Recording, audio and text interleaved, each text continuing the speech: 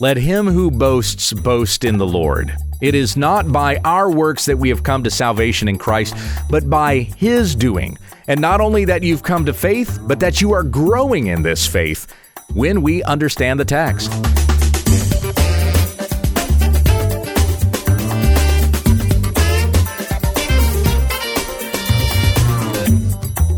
This is When We Understand the Text, a daily Bible study in the Word of Christ, that men and women of God may be complete, equipped for every good work. Tell your friends about our ministry at wwutt.com. Here's your teacher, Pastor Gabe. Thank you, Becky. Continuing with our study of 1 Corinthians chapter 1, I'll begin reading once again in verse 26, and we'll go through verse 31. This is in the Legacy Standard Bible. The Apostle Paul wrote to the church in Corinth. For consider your calling, brothers, that there were not many wise according to the flesh, not many mighty, not many noble. But God has chosen the foolish things of the world to shame the wise, and God has chosen the weak things of the world to shame the strong. And the base things of the world and the despised God has chosen, the things that are not, so that he may abolish the things that are, so that no flesh may boast before God. But by his doing you are in Christ Jesus, who became to us wisdom from God, and righteousness, and sanctification, and redemption, so that, just as it is written, let him who boasts, boast in the Lord. So yesterday, looking primarily at verse 28, and that was a continuation of verse 27. Today, we're in verse 29, which is a continuation of verse 28, so that no flesh may boast before God. Now, I mentioned this yesterday also, quoting from Ephesians 2, 8 and 9. It is by grace you are saved through faith, and this is not your own doing, it is the gift of God, not a result of works, so that no one may boast. It is not by our work that we've come to know God, but by the work that God has accomplished through his Son, Jesus Christ, who was born in the likeness of sinful flesh, who lived a sinless life, who died on the cross a sinner's death, who rose from the dead, a righteous resurrection.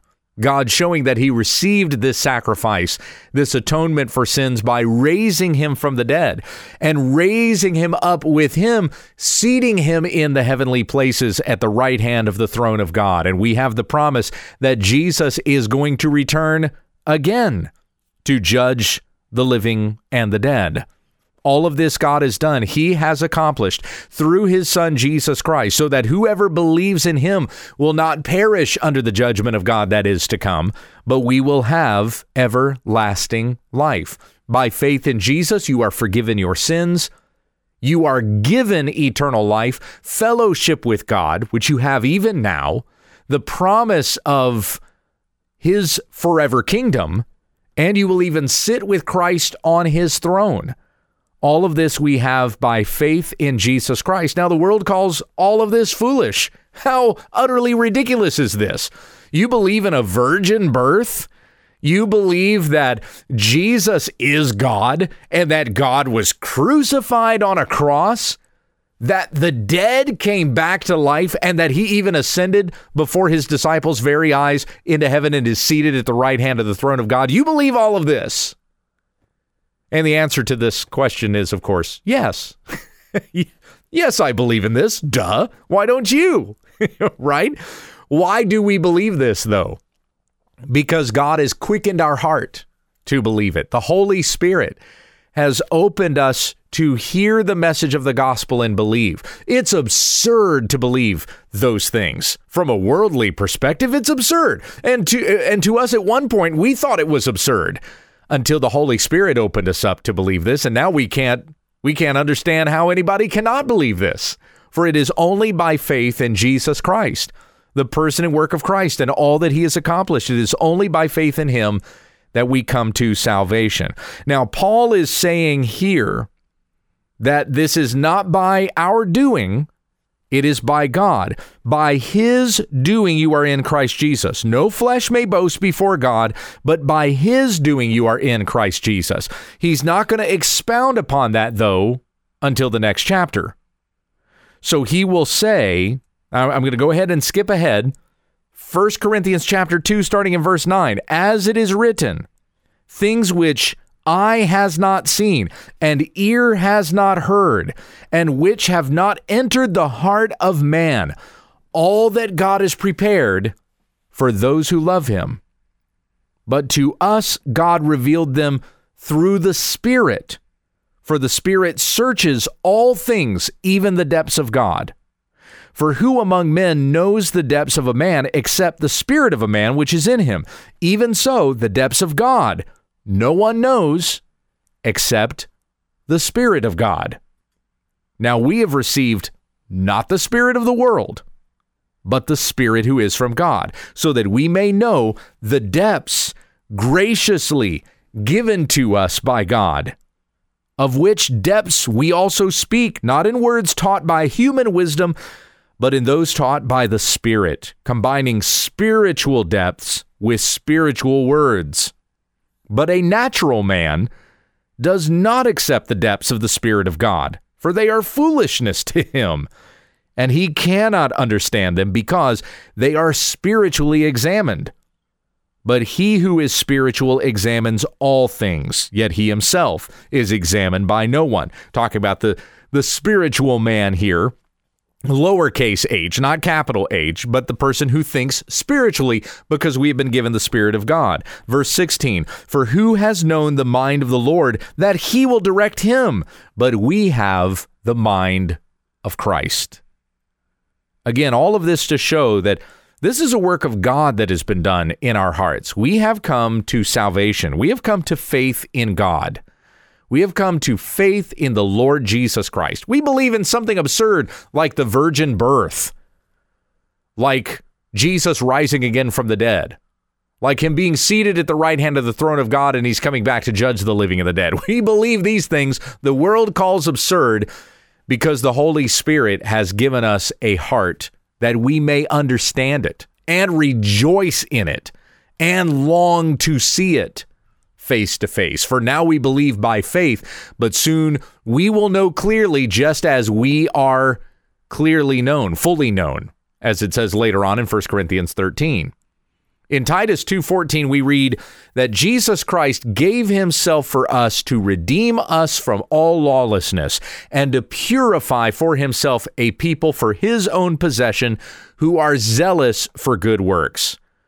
Later on in chapter 3, verse 5, he saved us not because of works done by us in righteousness, but according to his own mercy, by the washing of regeneration and renewal of the Holy Spirit, whom he poured out on us richly through Jesus Christ our Savior, so that being justified by his grace, we might become heirs according to the hope of eternal life.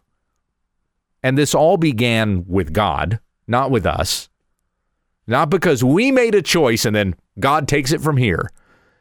But it is because God chose us, that we may hear the gospel and know it and believe it, and so be saved. That no man may boast before God, no flesh may boast that they did this thing and therefore they have come to salvation. It is completely, from beginning to end, the work of God, even by the pouring out of his Holy Spirit on us, that our hearts may be regenerated to not just hear the gospel, but believe what it is that we have heard.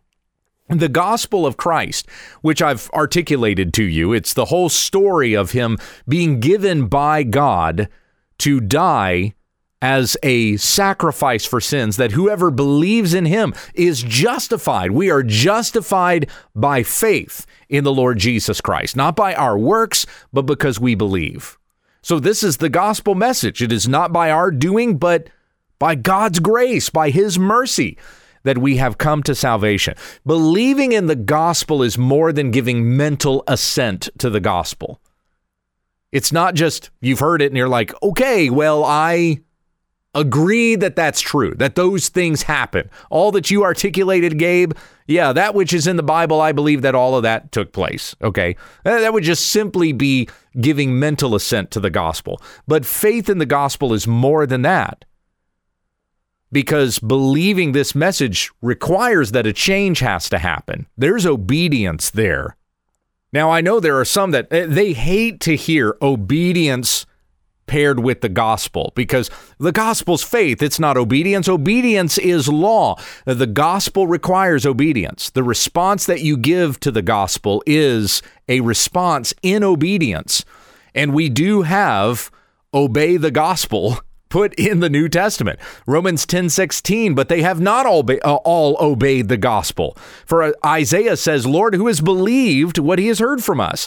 2 Thessalonians 1:8, talking about the judgment of God coming in flaming fire, inflicting vengeance on those who do not know God and on those who do not obey the gospel of our Lord Jesus. 1 Peter 4:17, for it is time for judgment to begin at the household of God. And if it begins with us, what will be the outcome for those who do not obey the gospel of God? So there is this expectation when the gospel is given that you must obey it. You don't just give mental assent to the gospel. You respond to it by obeying the gospel, that you repent, you turn from sin, and you believe in the Lord Jesus Christ. That's a command. And God has changed the heart of a person who hears the gospel to not just hear it, but believe it, obey it. Believing it is a commandment. And those who are the sheep of God will obey the voice of the shepherd. When the shepherd says, repent and believe, this isn't just an invitation, it's a commandment that you would turn from sin and believe in the Lord Jesus Christ. Those who are his sheep will follow it.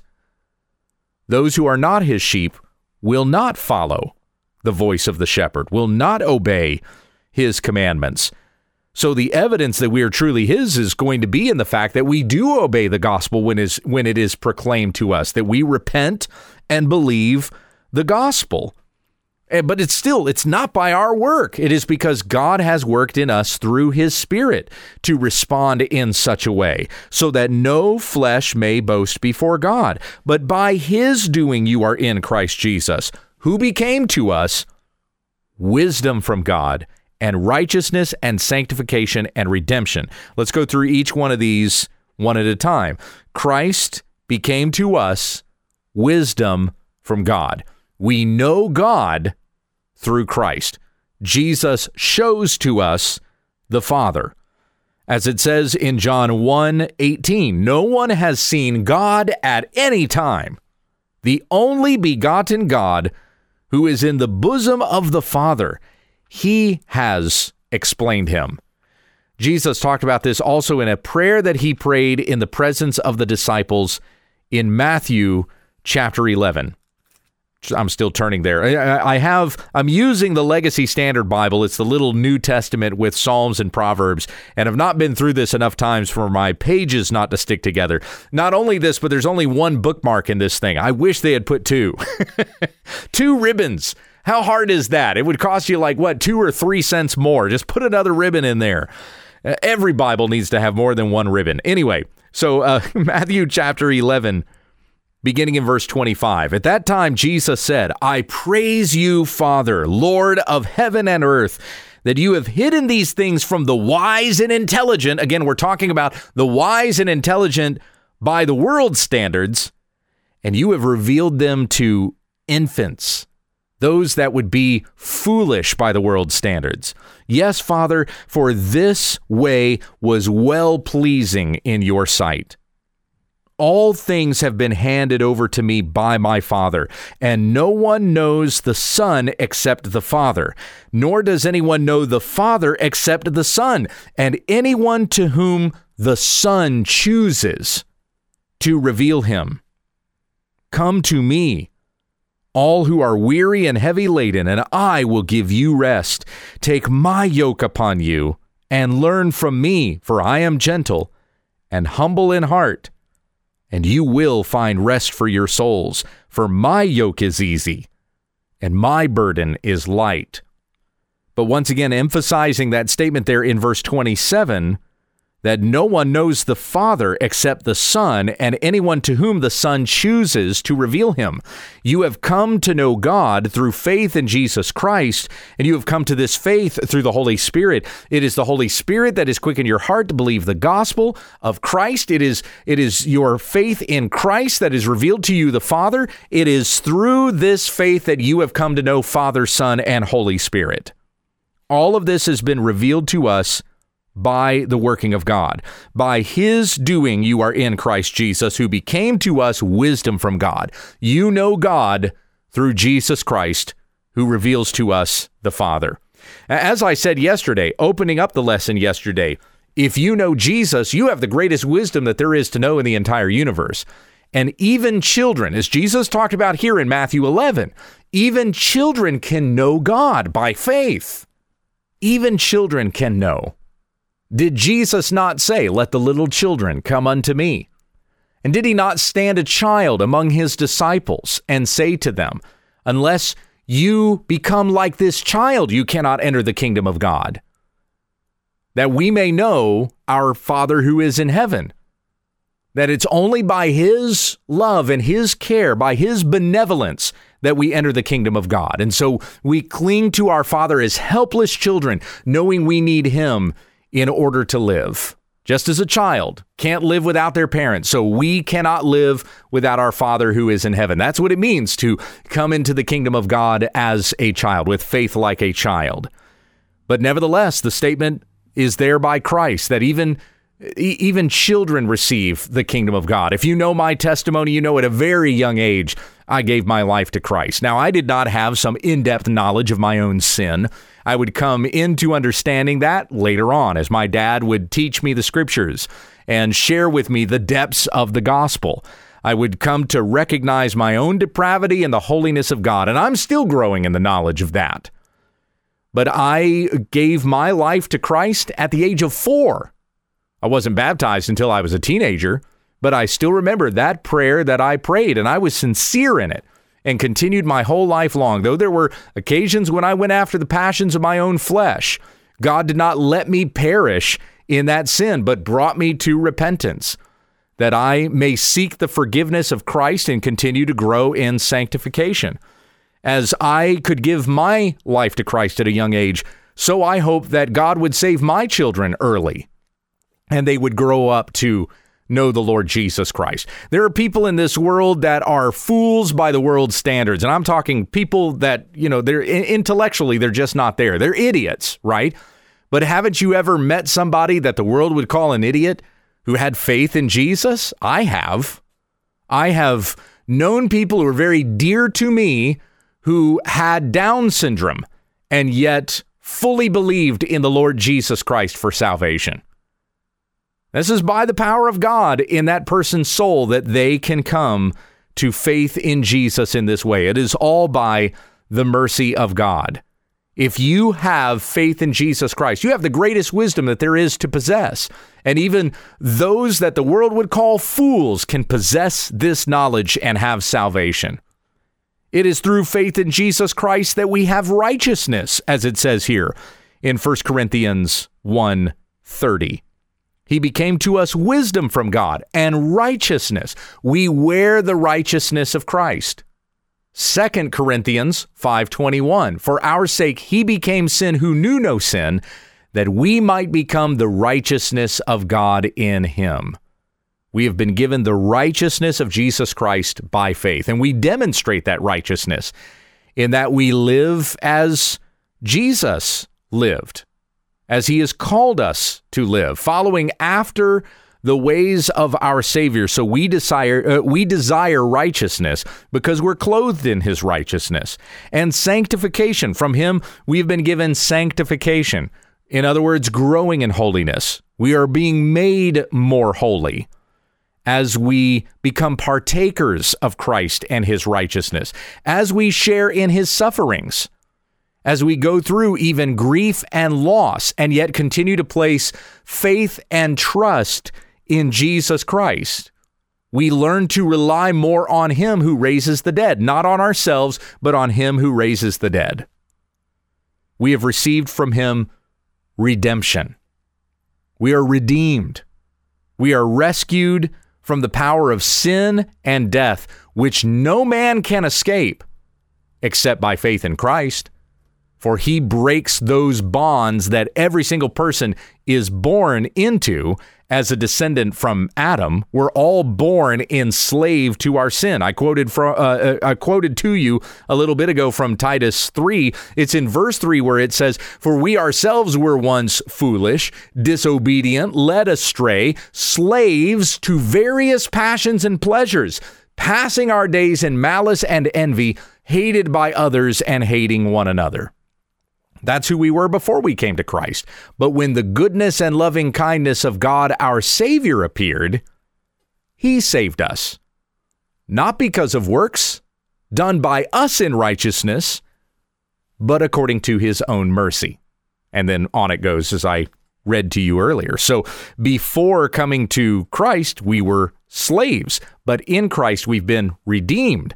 The bonds of slavery broken from us, and we are no longer enslaved to sin that we may follow after the passions of our flesh unto death, which had a hold on us, but it is now unto life that we live in the righteousness of God through faith in him who purchased us by his blood.